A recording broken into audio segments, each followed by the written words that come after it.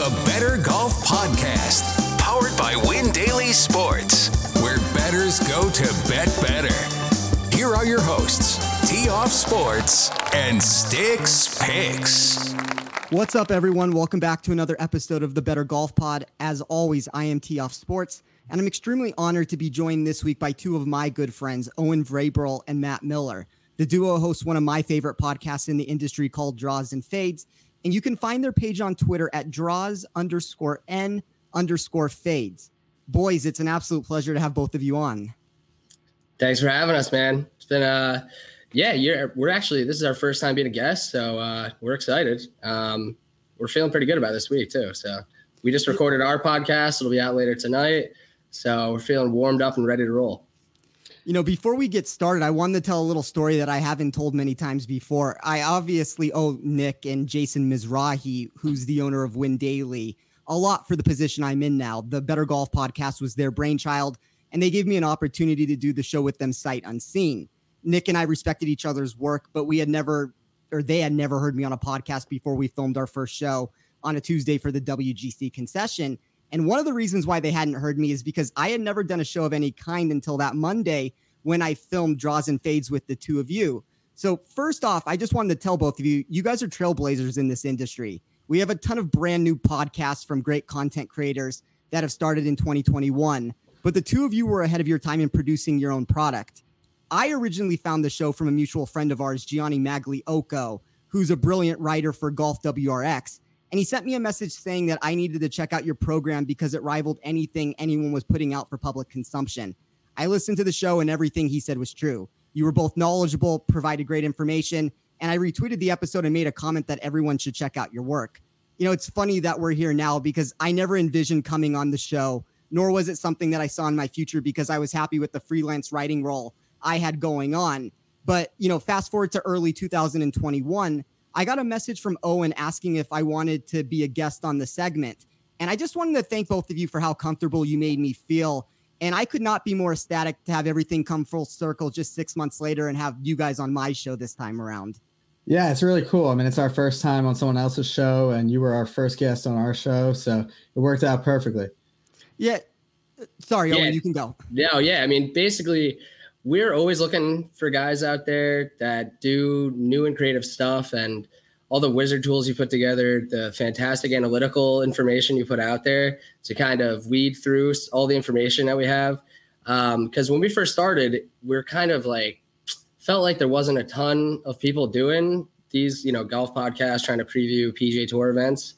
And we still don't do guests typically all the time. We live busy lives for the most part, and this is kind of a hobby of ours. And we were like, we need to have this guy on. He's going to give more knowledge than we typically can. We'd like to try to keep things light and give as many winners as possible. But as you know, it's not that easy to do. So it's good to have fun with it while you can, Yeah, and I appreciate always. I mean, like I told you guys after we filmed that show that anything you guys ever need, I have your backs with it. And you guys were complete professionals with it and obviously super knowledgeable, as I said. And I think the reason why your guys' show has success and our show has success just comes down to the transparency that we have. And you have to have success at the end of the day. And you guys can correct me if I'm wrong here, but Owen, it looks like you're up 52.6 units and Matt, you're up 63.4 units on the season. So, I mean, those aren't shoddy numbers by any means. Like that's having a very good year. So you might be underselling, not having the time to do it. You guys put out some of the best information that there is. I appreciate it. Yeah, we appreciate that. Because at the end of the day, it's really like the top 20s, top 10 markets, and I'm sure we're going to talk a little bit of the top 40s as well. Those types of plays, I mean, there's typically value in them every week. And if you can find a few of them weekly, you kind of can plug along until you find that outright, which is inevitable when, you're picking guys you are comfortable feeling like they can win a PGA Tour event. Sometimes you go through long streaks like we have with Abraham Ancer. But at the end of the day, you stick to your guns, and a guy's got it in his bag. You're going to win some money out of it eventually. So we've had a good run here this year, and we're looking to keep it rolling. Well, yeah, we found a ton of value in those like the top 20 market. And I know you guys do top 40 on your show as well. And I think that's like a really important thing where, you know, if you're not hitting outrights, you could still come out of the week, you know, slightly up or even. And then when you do hit an outright, you have a chance to, you know, kind of go up big. Yeah, that's always the way we view it on this show and what we try to preach also. Like the top 40 market, the head-to-head bets, those are what are sustainable to a bankroll long term. These outrights are super hard to hit. There's a lot of luck that goes into it. I mean, and this is a good segue into it because, Owen, I know you had Kevin Kisner last week, and so did I, but there was a lot of luck that went into that victory. And unfortunately for me, it would have been a bigger win if Adam Scott would have won. It would have been a huge win for me if Kevin Na would have won. But, you know, tell us a little bit of how you came on Kisner and all of that went into it. Oh, I mean, Kisner just loves those short courses where he can go low and he's not intimidated in those places. He's noted saying he doesn't like the long courses and he's looking to just cash some money and move along with his career. But Kiz at that, 50-1 number, I couldn't resist. And yeah, actually last week was funny because I had Russell Henley as well. And the previous week had Harris English.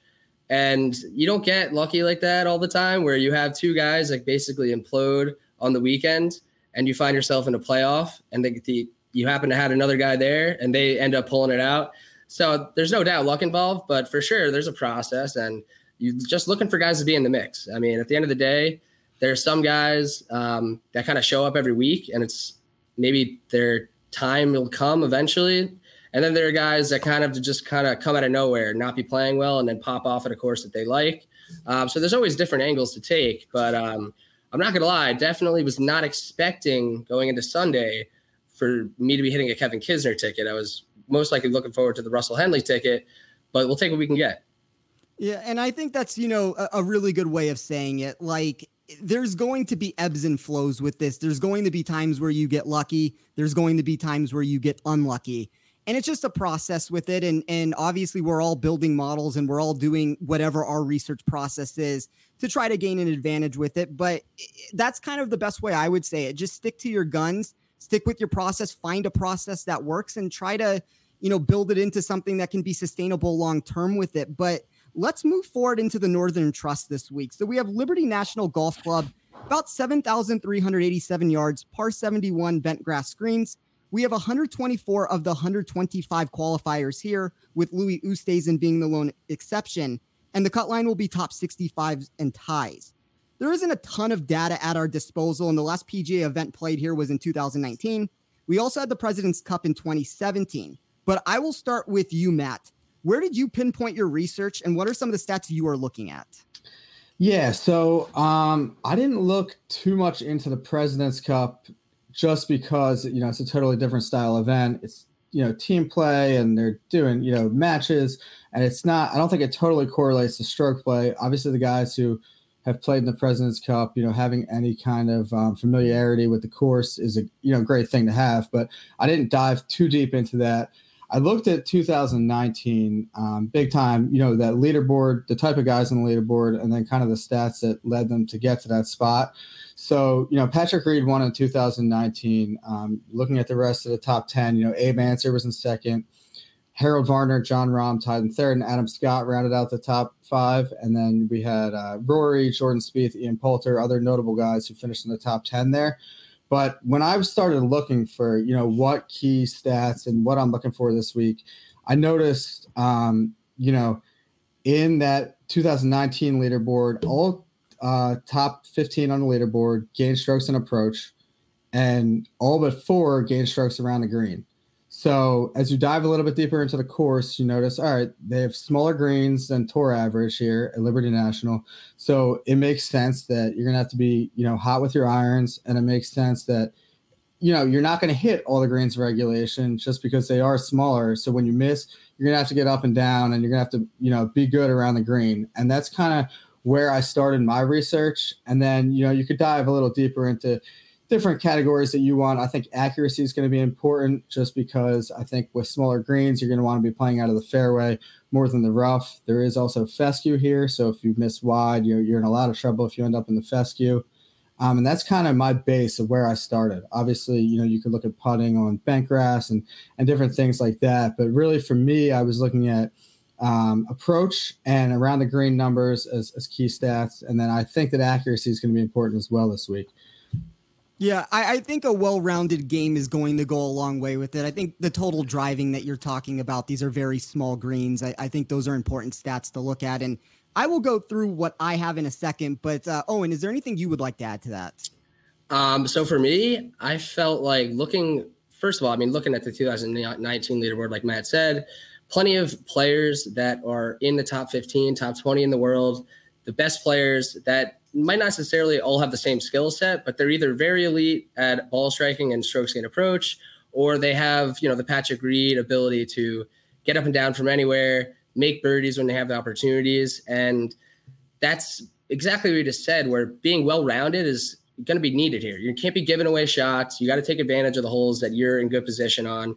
And yeah, similar to what Matt said, I mean, the off the tee game, I don't know how huge it will be, but I do like guys that have been playing well recently with their off the tee game and stroke gain approach, because at the end of the day, I think we'll go through the odds list and get into different players, but there's all the top players are here and there's pretty good value for the most part up and down the board. It's kind of just finding the guy that you think is going to have their best week this week, which is not always easy, but at the end of the day, I have a feeling it's going to be one of the best players in the world. So do I. I think that in these tournaments, like whether it be a WGC or a playoff event or a major, I think the cream usually rises to the top when you get all these big players. One of the reasons why I believe that to be the case is just because everybody's here. It's really hard for one of these guys that's, a 150 to 1 golfer to play, what his A game is and not get an A game from a guy like Brooks or Rory or Spieth or, whoever you want to throw into that mix from it. So I would agree with that. For me, I threw out any data pre-2013. Players voiced their frustration after the 2009 version at this track, causing the course to undergo massive changes to the greens, fairways, and sand traps. The newer version of Liberty National has 90-plus bunkers and 13 water hazards, but there are additional pitfalls, a couple of them that you guys mentioned with it. There's going to be thick fescue and bluegrass rough. The one thing I will say to that, I have seen the players saying that it's not as thick this year. So that's something to look into. I changed my model a little bit today from what I had it before. It was a 50-50 split between accuracy and distance. I made it a little bit more distance heavy. I do think distance can come into play. Greens are fast and feature narrow landing zones, as you said. Wind can play a factor with this sitting on the coastal line. But before I get into the statistical breakdown I did a 70-30 split between stats and weighted current form. That means I have 0% on any course history. I just prefer finding numerical fits versus using a random 2019 result. So I put 25% on weighted tee to green category that I made. I didn't see a heavy case to be made for putting. And the fact that birdies from 0 to 5 feet are 6% above tour average has me concerned with players that can stick their irons in close. I have 17.5% on weighted proximity. 52% of irons come from 175 plus yards. But I did look at a few other ranges also. I have 17.5% on weighted par 4 category. The 5 most challenging holes come between 450 to 500 yards. And I did mix in some par 4 scoring average to go along with bogey avoidance. 10% on par 5 birdie or better percentage. This was one of the few venues where par 4s outweighed par 5s for me. But 2 of these holes are reachable in 2 shots. And all 3 will provide some of the easier scoring chances daily. I have 10% on strokes gained total on bent plus strokes gained total in moderate to severe winds. Wind doesn't look to be a heavy factor at this point, but it's coastal gusts, and the bent grass portion just adds into the course fit nature that I'm trying to find. I have sand save percentage for 10%. This is just because of the 90-plus bunkers. And then I wrapped it up with 10% on ball striking. Distance is 4 yards above average here. Accuracy is still 5% higher.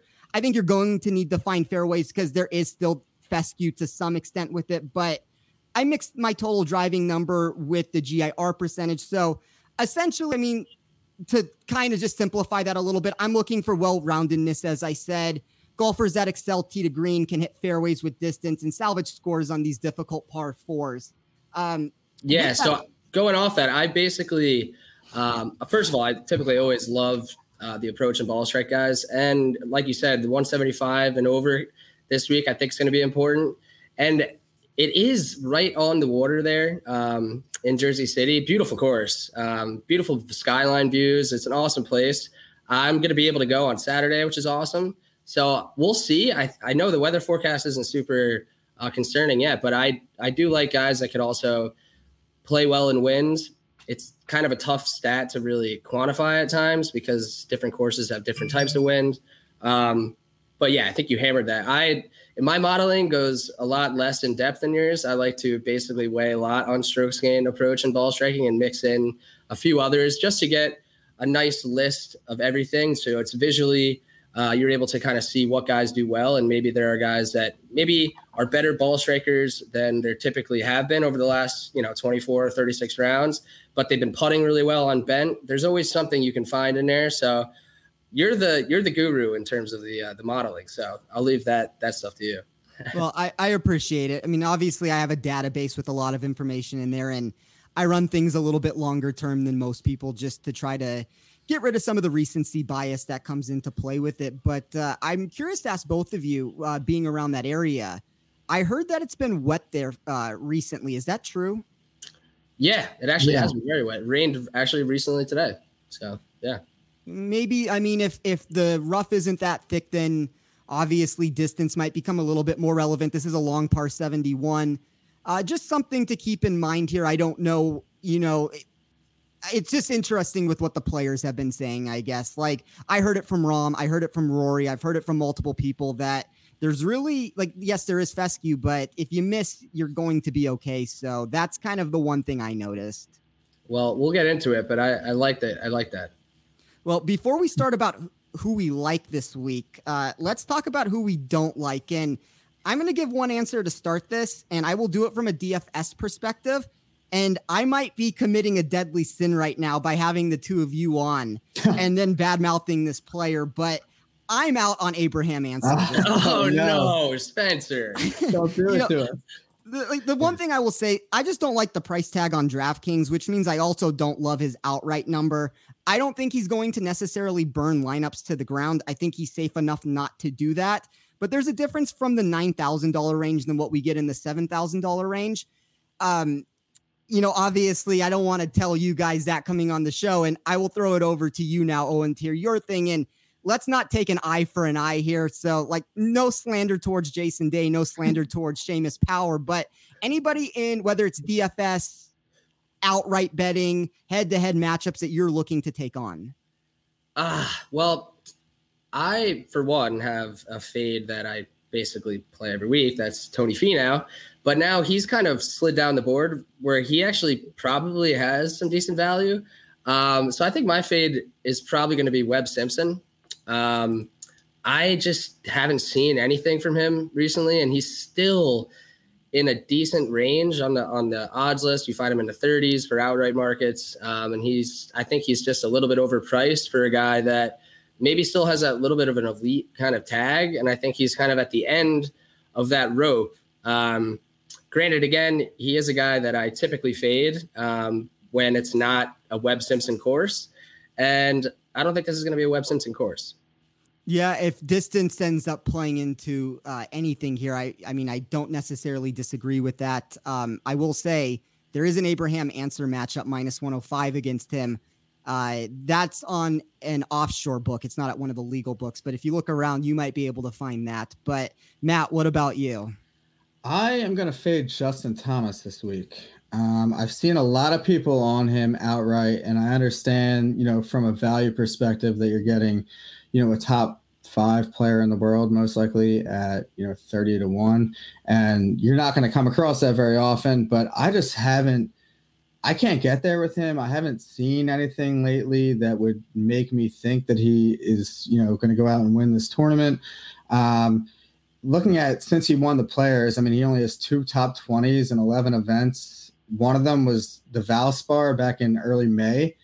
Since then, the only top 20 he had was a tie for 19th at the U.S. Open. So I just don't see enough out of him lately to get me there with him this week. I've seen a lot of people, on him. And like I said, I get it from the number, but I don't think he's going to do it this week. There's a lot of people on him. That's the one ticket. I've seen a lot of him. I've seen a lot of Dustin Johnson this week. And, Justin Thomas is an interesting one just because I do think it's a little bit of an inflated number. I don't have an outright. There were other places I went. I think you can make an argument if we're just talking DraftKings here. At less than 10% ownership, there may be some GPP leverage that you can find. Although I'm kind of concerned that number raises throughout the week with just all the publicity that he is getting. So I haven't necessarily decided what I'm going to do with him there. He's 9th for me overall. He's 4th from an upside perspective. He's 16th for safety. Obviously, that safety number is a little bit concerning. Doesn't matter as much for an outright, but that would be kind of where my mind's there. I mean, I guess if I was trying to just throw anybody else out there, that would be a fade. And once again, a DFS answer, I'm probably not in on Adam Scott this week. I just think that was a heartbreaking loss. Good course fit. A lot of people are going to want to play him. Do you guys have any thoughts about that? So it's funny. I actually think that I don't think he's going to play poorly this week. I think there was enough that we've seen now over the past couple of weeks where I don't hate him as a play, but I do think that the value is not there specifically because of the course history.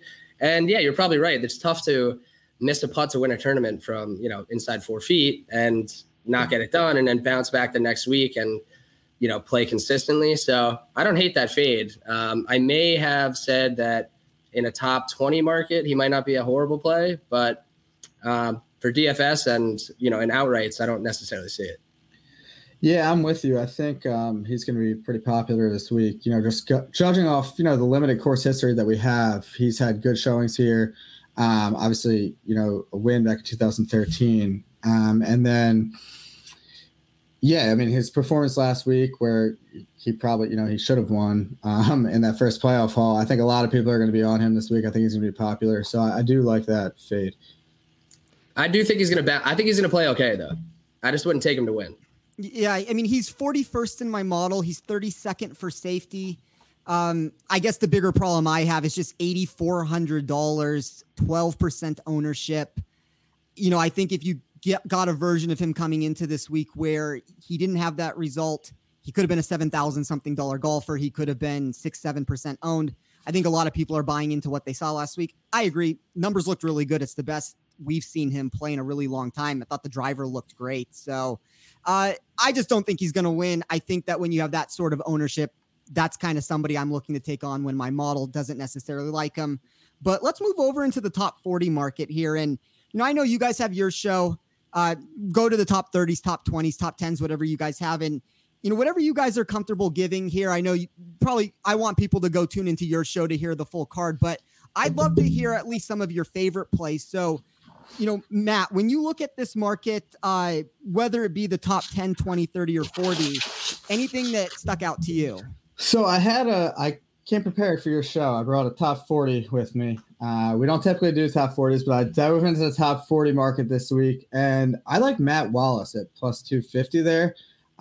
Just kind of looking at him and his recent form over the last 24 rounds on, Fantasy National. I saw a lot of positive things. He's, 15th around the green, 35th in approach and off the tee. And I think he's one of those guys that's, kind of solid all around. We've seen him play well previously in bigger events. So I don't think he's going to be kind of intimidated by this type of event.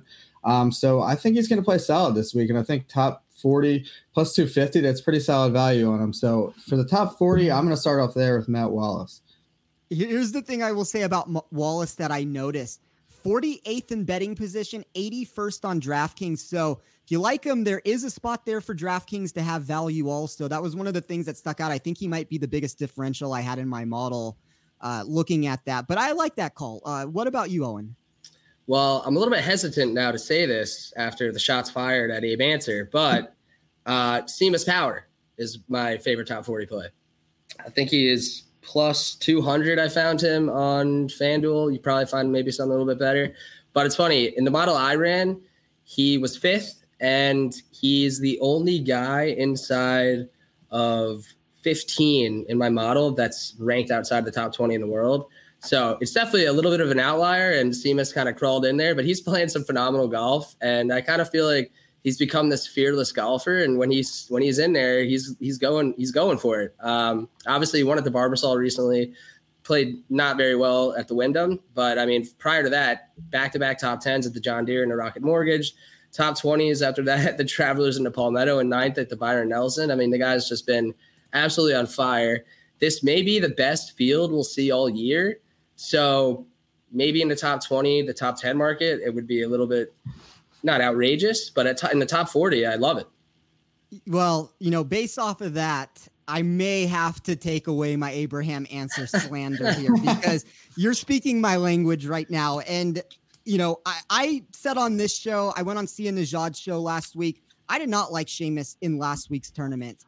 And I just didn't think he was a great course fit for it. This is a different venue for him. And he is probably my favorite play on the board in the top 40 market. 11th tee to green over his last 24. Third around the green over my 2-year model. First in par 4 average.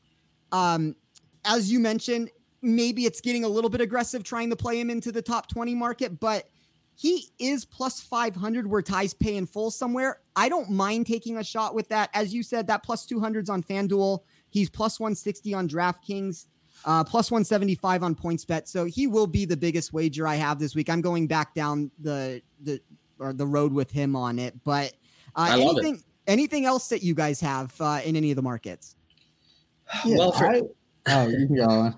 Well, I just have a personal bet on Harry Higgs. I already placed a bet on him for top 20, which is plus 1,800 on DraftKings, which was insane because I then looked at FanDuel and he was like plus 950. So the discrepancy there was a little bit too much for me. Plus he's coming off of a beautiful Harry Higgs performance, cashing a top 20 for us. So I'm riding the wave with Harry. He's one of my favorite golfers, and he's kind of one of those guys that I feel like can get hot. And I believe he made it to East Lake last year, correct me if I'm wrong. But either way, I feel like he's going to close the year strong, and he hadn't been playing good golf at all. So he's still not going to model for anyone really at really anything. And I think there's going to be value there. Well, the thing I like about that, at least from the price that you got, he's very boom or bust in the results he gives you. So if he shows up, you're in play at a big number. If he doesn't show up, you get a miscut, and it is what it is with you. Move on. Yeah. What about you, Matt? Anything else? Are we moving down the board a little bit further to like the top 20s, Sure. top 10s? Sure.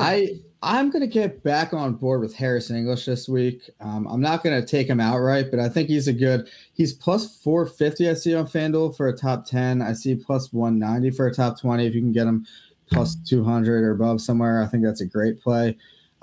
He's playing fantastic golf. Obviously, he had that really bad back nine on Sunday at the WGC in Memphis, but I think he's just going to get back to playing good golf this week. I don't think it's going to get in his head and affect him too much. I really like the fact that he took the interview after that. Not many guys, would have been frustrated. They would not have done that. Him being level-headed throughout that whole process, it's kind of the way he is. He's a level-headed guy. I think he's going to bounce right back this week. So I think it's going to be hard for him to come out and win, but I do think he's going to play well this week, and I think that he's certainly going to be inside the top 20, and I wouldn't be shocked if he had a top 10 either. Yeah, 11th in my model from a safety perspective, which kind of puts him right in that top 10 range. 14th at Palmetto, 3rd at the U.S. Open, obviously the win at the Travelers, 46th at the Open Championship, and then the 4th, as you just mentioned, at the WGC, which should have been a victory there. But I like that call, and I don't have anything lower than top 40s, and I will run off a couple to run by you guys right now, see what you guys think about it. We'll break these down into sections because I do have a couple here, but Cameron Tringali, plus 160 on FanDuel. He's plus 100 on DraftKings, plus 120 on PointsBet. It's going to be a small play for me because I do have some concerns with his off-the-tee game, but he does have 13 top 32 results in his last 17 starts. He's 19th in my model statistically and 11th in weighted par 4 scoring. Then the other one I will throw out right now is Keegan Bradley, plus 165 on FanDuel, plus 160 on DraftKings, plus 150 on PointsBet. There's a little bit of risk here, a little bit more risk than I normally take for these because I do think miscut comes into play. I usually try to find guys that go up in my safety model, not down in my safety model, and he's a guy that went from 36 all the way down to the 60 range. But 21st for upside for me, and I just wanted to gain a little bit of exposure without having an outright ticket on him. So any thoughts, Matt, on Cameron Tringali or Keegan Bradley? I like the Keegan Bradley play. I do. He's an interesting guy, like you said, because you never really can trust him fully. But it wasn't too long ago where he was playing spectacular golf. And then, he's kind of tailed off a little bit since then, but it's also impossible to keep the kind of form that he was on. But I do like that play this week. And you might be talking me into something here.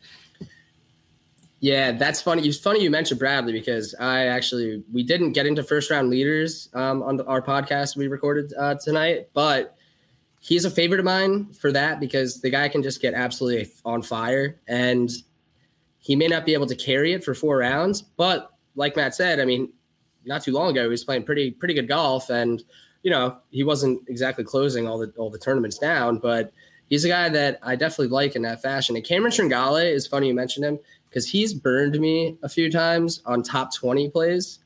So I think you mentioned him in the top 40 market, which makes a lot of sense to me. I mean, the guy, I bet you the times that I bet him were probably the Charles Schwab or the Memorial where he finished 32nd or 26th and didn't cash my top 20, but he would have cashed the top 40. So maybe I should start dabbling in the top 40s more often.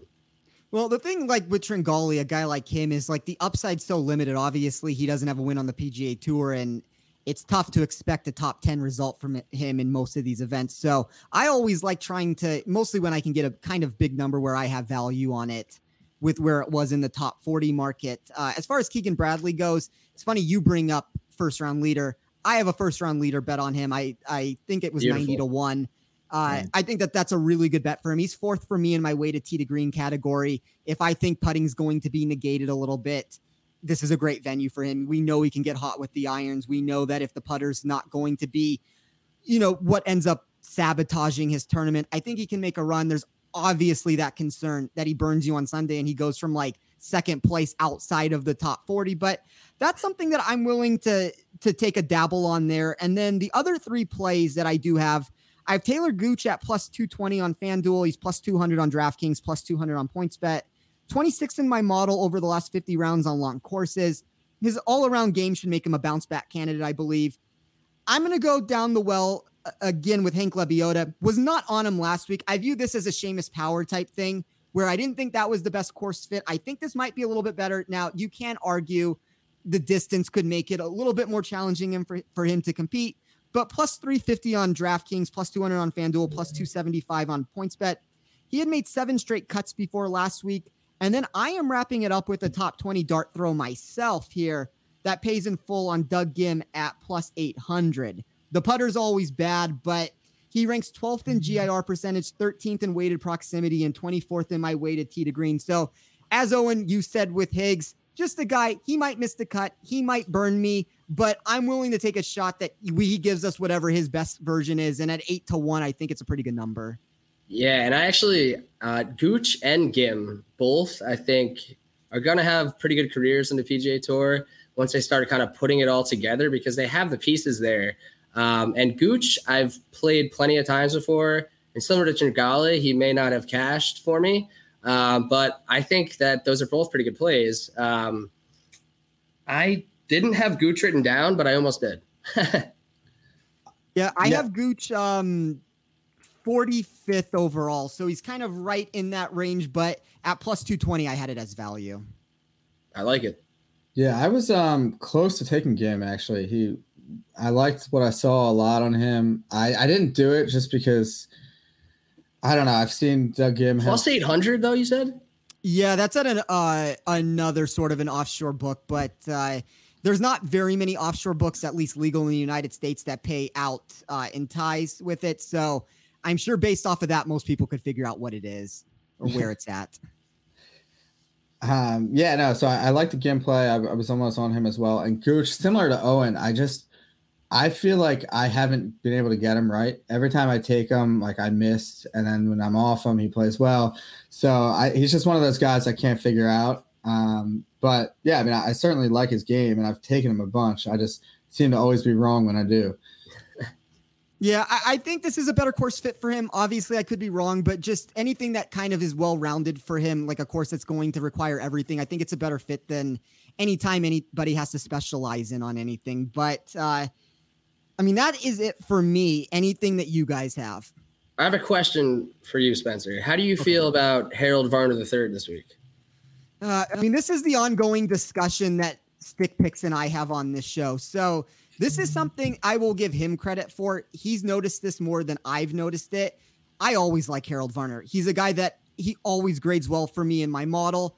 The one thing he brought up is anytime that these venues are a little bit longer and driver has to be hit, these results get worse. So I guess that would be my biggest concern with it. From a modeling perspective, I like him. It's just that's in the back of my head with Nick, and he has been right every single time with that. Yeah, so I'm going to take him in the top 40. Actually, I already took him in a top 20 market as well. I like the course history, and like you said, the driver can be a problem, but you mentioned that maybe the rough won't be as penal as people think. So maybe Harold can spray it a little bit more than we'd like and still rebound enough to cash a top 20 or top 40. So I'm going to be on HV3 this week. Similar to you, I can't stay away from the guy.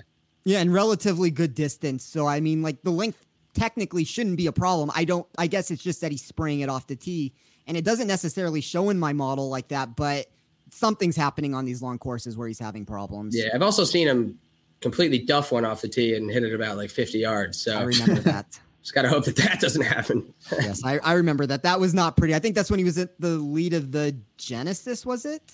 I think you're right. It was definitely when he was in contention. Yeah. Yeah, that was bad. Yeah, scary moment for Harold. Yeah. What are your thoughts on Ian Poulter this week? So for me, stats didn't really jump off the page to me, but if I looked a little bit deeper into him, he's playing pretty well lately. I mean, he came top 10 at the WGC the last time he played. He played pretty well at the Open Championship. I think it was at 26th. And then before that, he had a good showing at the Scottish Open over there, which obviously, much weaker field, but just, kind of his form and playing well. It seems like Poulter's kind of got something figured out, even if it doesn't necessarily show in his stats. He had a top 10 here last time in 2019, and I see him as a plus 360 for a top 20. So I might play Poulter just kind of on current form and course history alone, which, can get a little dicey, but I do think he's playing well now. And I kind of think that he can grind it out and find himself in that top 20 there. Yeah, I had this discussion with Josephine Cheng on our Be the Number pod that we do, and she loved him. He was inside the top 20 of her model with the way she ran it, even with the stats maybe not being exactly where you would expect him to be, but 40th for me in safety. He's 22 spots higher over his last 24 rounds in my model. Strokes gained total. He's 38 spots higher tee to green, 18 spots higher off the tee, 30 spots higher approach. So just straight across the board, he's a guy that's in really good form. And you just see it with the results, like the 10th at the WGC, the 26th at the Open, a couple top 40 results before that. So I think if you're looking at him from a statistical perspective, as you said, you're not going to find the value there. But I do think that there is something to be said about the form that he's in and what he's bringing to the table this week. Yeah, I agree. But, let's wrap it up there for the top 40s and all that market. And let's get to the end here with the outright bets. So I have 5 this week. But, Matt, I will start with you. What did you like? I'll start with my top play here. Do you want all of them or just the top? Give me all of them and we can all go through them. Okay. Well, my top play, and I'll go through them. We can go through them after, I guess. But my top play, I'm going with Rory. I have him at 20-1 here on FanDuel. I've seen some other people get some better numbers on him. If I could find that, I'd be very happy. But I still think 20 for him is a pretty good number. I'd like Daniel Berger as well this week. I will be on him. I'm going to go back to Abe. And I also like Patrick Reed, who we've had this discussion before. I think when you came on our podcast, not necessarily a stat popper, but he's a bulldog. He can grind it out, and in these full field events, I feel like he always has that value because he wins more than his number shows that he's given. Yeah, we talked about it on your show because we were talking about Finau's choke equity that he might have. Reed has the opposite of that. He seems to win these golf tournaments, and statistically, he's not going to pop in your model. Berger's third overall for me. I think that, I guess the only negative that I would have for him is just he seems to be a better guy on these short par 70s maybe than anything else. But from a statistical perspective, I really can't find anything that I dislike. And Rory is the ultimate wild card here because his ball striking has been so good. Like, yes, he's probably playing better than anybody else when you just look at the numbers. And if the putter turns around, there's a win looming again. It's crazy because that's when you dig deeper into Rory, like you look at the results and it's nothing like spectacular and you kind of still think he's slumping. But if you look at what he's done recently, I mean, his approach and tee to green numbers are absolutely insane. What he did last week or last time he played in Memphis, I mean, he was second in the field, tee to green, and second in approach. You know, he's in his last 12 rounds in this field, he's number one ball striking. I dug back even his last 5 events in approach. I mean, he's gained at least 4.1 strokes in each event, which if he's hitting it that well, I mean, like you said, the putter has to come around at least marginally at some point, and he's scary if he does that. And you're still getting him at that 20-1 number, which feels like such value. Yeah, I kind of think he should be like a 16 to 18-1 golfer. Obviously, Dustin Johnson's catching some steam this week. He's the second highest priced guy on DraftKings. I just think with Dustin, it's almost a mirage to an extent with it. Southwind was such a good venue for him with where the proximities came from. I think that like he's 6 feet beyond his average proximity range from over 175 yards. Obviously, you have over 50% of shots coming from that range this week. That's my only concern with him. Now, Dustin may get hot and win the tournament. Like, I'm not saying that that's not possible, but I agree with you that if I am in the section, like I kind of felt like Rory should have been a favorite over him. But Owen, what do you have for us? So I've been telling myself this for a while and haven't been listening to myself, but you have to go to Colin Morikawa here. The guy has just been playing the best golf. I mean, his irons are phenomenal. His last 24 rounds, he's first in strokes gained approach, first in strokes gained ball striking, first in strokes gained total, first in good drives gained. He's going to give himself plenty of opportunities, and he's now started to limit his mistakes, and that's why you see him winning the Open, finishing 4th at the U.S. Open, 2nd at the Memorial, 8th at the PGA. Every time he steps on the tee, you're feeling like he's going to be in contention, and that's why I also love him as a top 10 for plus 210. But in the outright market, I found myself at times when Colin started to get priced lower than Brooks and DJ and Rory at times, I was like, I'm really not going to take Brooks at, with 4 points higher, 5 points higher. But yeah, I'm not going to do it to myself anymore. I'm going back and we'll take Colin Morikawa this week as my favorite play.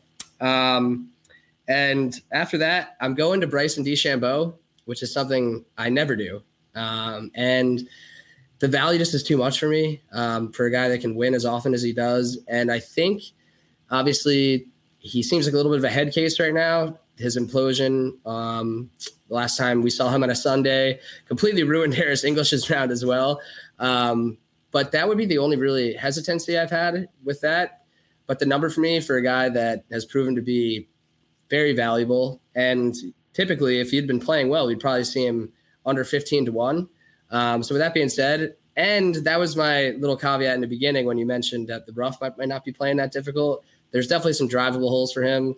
And when he's hitting his driver well, he can do damage that other guys can't. So I think he's going to give himself opportunities this week. And if he can just not be a complete head case on the weekend, I think he's going to have a shot. So those are my 2 top guys. And this week, I'm not really going any higher than 60-1. Which is not normal for us. So I'm going to be joining Matt with Daniel Berger at 31-1. I'm also going to go to Scotty Scheffler, and he's going to get he might get his first PGA Tour win this week. I think he's been playing phenomenally.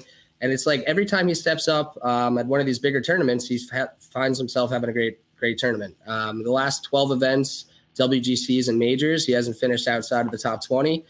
So that could be another good value play for top 20 as well. But he will be on my outright card. And I'm going to finish it off with Sam Burns. My guy Sam Burns, 60-1 on FanDuel. Another guy who I feel like is going to be the complete package, is now proven it, got the monkey off his back with his win at the Valspar. And then he essentially blew a chance at another win. And I won't blame him because he gave Abe Ancer a win. But nevertheless, he's putting himself in contention. And I kind of was surprised to see him over 50-1. I mean, there are guys with the likes of Cam Smith. I don't even know who else, but there are guys up there that I feel like probably shouldn't be where they are. And you're getting double the value with Sam Burns at 60-1. So I just love everything about Sam's game. His ball striking, his putting. I I think he's going to put together something good this week, and I think he's going to finish the year strong. So if there's two guys that I do not have on my card that I am the most worried that will burn me this week, it would be Matt's pick of Rory, and it would be, Owen, your pick of Colin Morikawa. And for, obviously, I said the reasons for why I liked Rory this week. Morikawa, as you just alluded to, is almost number one in any statistical category that I ran this week. Of the 7 categories I have, I believe he is first or second in 5 of them. That is very scary. And any time that you do remove putting, and if you're just looking at tee to green, he is substantially better than everybody else on tour. And I mean everybody else. It's not even It's close. Crazy. It's crazy. He's in another world with it. So I think the way Rory's playing, and I think the way that Morikawa's game suits this course, those are the two guys, you know, that maybe in retrospect, I wish I maybe would have built this card a little bit differently. But I have 5 people this week. I will run through these very quickly. I am with you on Bryson DeChambeau. You know, we obviously keep getting these weird Sunday rounds from him where he can't close the tournament. But I kind of just felt like this number was the most inflated of any of them, especially if this venue turns into a bomber's paradise. He's second in this field from 200 plus yards and 4th in my weighted proximity that I ran. I am going to go down and play Brooks Koepka this week at 25-1. And he's not a name that I've heard from a ton of people. But I think this is a very good venue for him. And one of the reasons is because I run my model a little bit longer than most people. So it gets rid of that recency bias with it. Koepka was obviously horrible at the WGC. There's no other way around it. But the results skewing his recent performance. He still gained tee to green in 9 of his last 10, off the tee in his previous 12, with his irons in 7 of 10, and around the green in 9 of 13. So he is my pick to win the tournament this week. You know, there's obviously a lot of places you can go on the top. You can make an argument with Rory. You can make it with Morikawa. I'm going to make it with Brooks. And then the last 3 that I have, which one you guys are going to hate. I already know it just based off of the answer that you just gave me a second ago. But I have Viktor Hovland at 40-1. I think he's volatile. Around the green game is not as bad as the perception around him. He's gaining 4 of his last 7 in that, although when he loses badly. But top 20 in my model, weighted tee to green, strokes gain total and bent, strokes gain total and wind, and par 5 scoring. I'm going to play Tyrrell Hatton at 60-1, 11th in my model, tee to green, 4th in strokes gain around the green over his last 24 rounds, 7th in weighted proximity. And then the one that I know you guys are not going to like, and I don't know if anybody has a ticket on him, and I don't know why many people would put a ticket on him necessarily, but I am going to bet Tony Finau at 60-1. And so here's my reasoning for it. I know that the recent metrics are not ideal. If you were to make a course for Tony Finau that he was going to find success at, off the tee, around the green, and I would say this proximity range in general, I think that a lot of the recency bias is being thrown into this number. I think if you had a better version of him, he could be a 30-1 golfer. I think he could be in that Scotty Scheffler type of range with it. I like the Scheffler call that you had also there, Owen, with it. But I just think a guy like Finau is kind of in that range. And if the game turns around, at some point he's going to win. We've seen it with Answer. Obviously, Burns won recently. Like, it's going to be his time at some point. Yeah, that's funny you mentioned that, because when we did our pod earlier, that 60-1 line, we talked about there being guys there that could pull it off. Hatton has not played well, and now his number has slid. And Finau, I mentioned, I mean, he's now into the range where I feel like he's very bettable. I mentioned that I'm not going to take him, but in like a top 20 market, I think that now he's even more valuable than he has ever been. And the fact that you're kind of taking him in a week that maybe most people aren't, you might be onto something here. I can't endorse it, but Tony Finau is now down at a very, very nice number, and you're going to feel pretty good if you hit him at 60-1. Yeah, and the other bet I actually didn't mention is I have him in the top 30 market also on FanDuel at plus 130. I don't think I mentioned that at least. So another way to get exposure to him if you don't like him in the outright market. I think that that's a number that's also inflated. And that's typically a good move on Finau regardless. It's just that he's been so poor of late. It's now you're getting more and more value on him. So, hey, if he comes out and he can put it all together, I definitely see it. I would have 2 comments on your picks. When me and Owen had talked earlier on our show, I had said that I think Hatton is maybe the best value on the board. I mean, this is a guy that we've seen in majors go off at like low 30s to 1. All of a sudden he's 60 to 1. And I get he's not playing well, but I think that his talent is way different than the 60 to 1, number that he's getting next to his name. The concern obviously for him would be, kind of his performances recently in the bigger events. He hasn't played well in the majors or the WGCs, but he almost got to the point where I just had to bet him because that number I thought was insane. I can't remember the last time I saw that next to his name. And then the other comment would be I was so close to taking Brooks Koepka, and I was between him and Rory, and I went Rory, but Brooks scares me so much. I think he's a good fit, like you said. And I mean, if you take out last week, he had like 3 straight top 6 finishes. He was playing so well. He was the betting favorite last week. Obviously, he had good course history there as well, but it's like one bad week, and all of a sudden he falls to 6th or 7th on the list. And it just seems crazy because he's one of those guys in a big event that he always plays well. Yeah, and that's kind of the thing with like Bryson and Brooks and some of these guys. Like you've gotten, it's not even bad. Brooks's performance was bad. Bryson's is more of like a bad Sunday with it, but a couple of results that are just not what people thought they should have been. And all of a sudden, you have Brooks in the mid 20s, you have Bryson in the high 20s, mid 20s, depending on where you got him at. And I just think there's an overreaction going on with some of these players. And that was my only thing about Abraham Ancer is like, if you put him at 70 to 1, like, or 50 to 1, even like there's more of a value to be made. I just think at 33 to 1, it's going to be hard for him to win in, back-to-back starts there. But as I said, nothing else will be said bad about Ancer after the shameless call from you, Owen.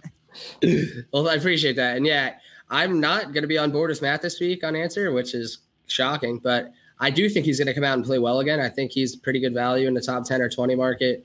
I think he's now kind of figured it out. He consistently puts on a good show. And now that he's got that monkey off his back, who knows? We've seen guys get hot down the stretch, a la Billy Horschel in the FedEx Cup. So maybe there's something to be said about Ancer, kind of catching form at the right time. But there are so many good golfers here this week. And I certainly hope we're right about Bryson. Yeah, Spencer, I had one kind of comment question for you, I guess, on Ancer. Obviously the number, like you said, isn't great, but what I kind of find funny about it, and everyone in golf, and I'm guilty of it as well, is that it's so hard to win a golf tournament that you never really expect anyone to go back to back. But what's funny, given his second place finish in 2019, and had he lost in a playoff at the WGC, I feel like everybody would be on him this week. But because he won that playoff, everyone's off.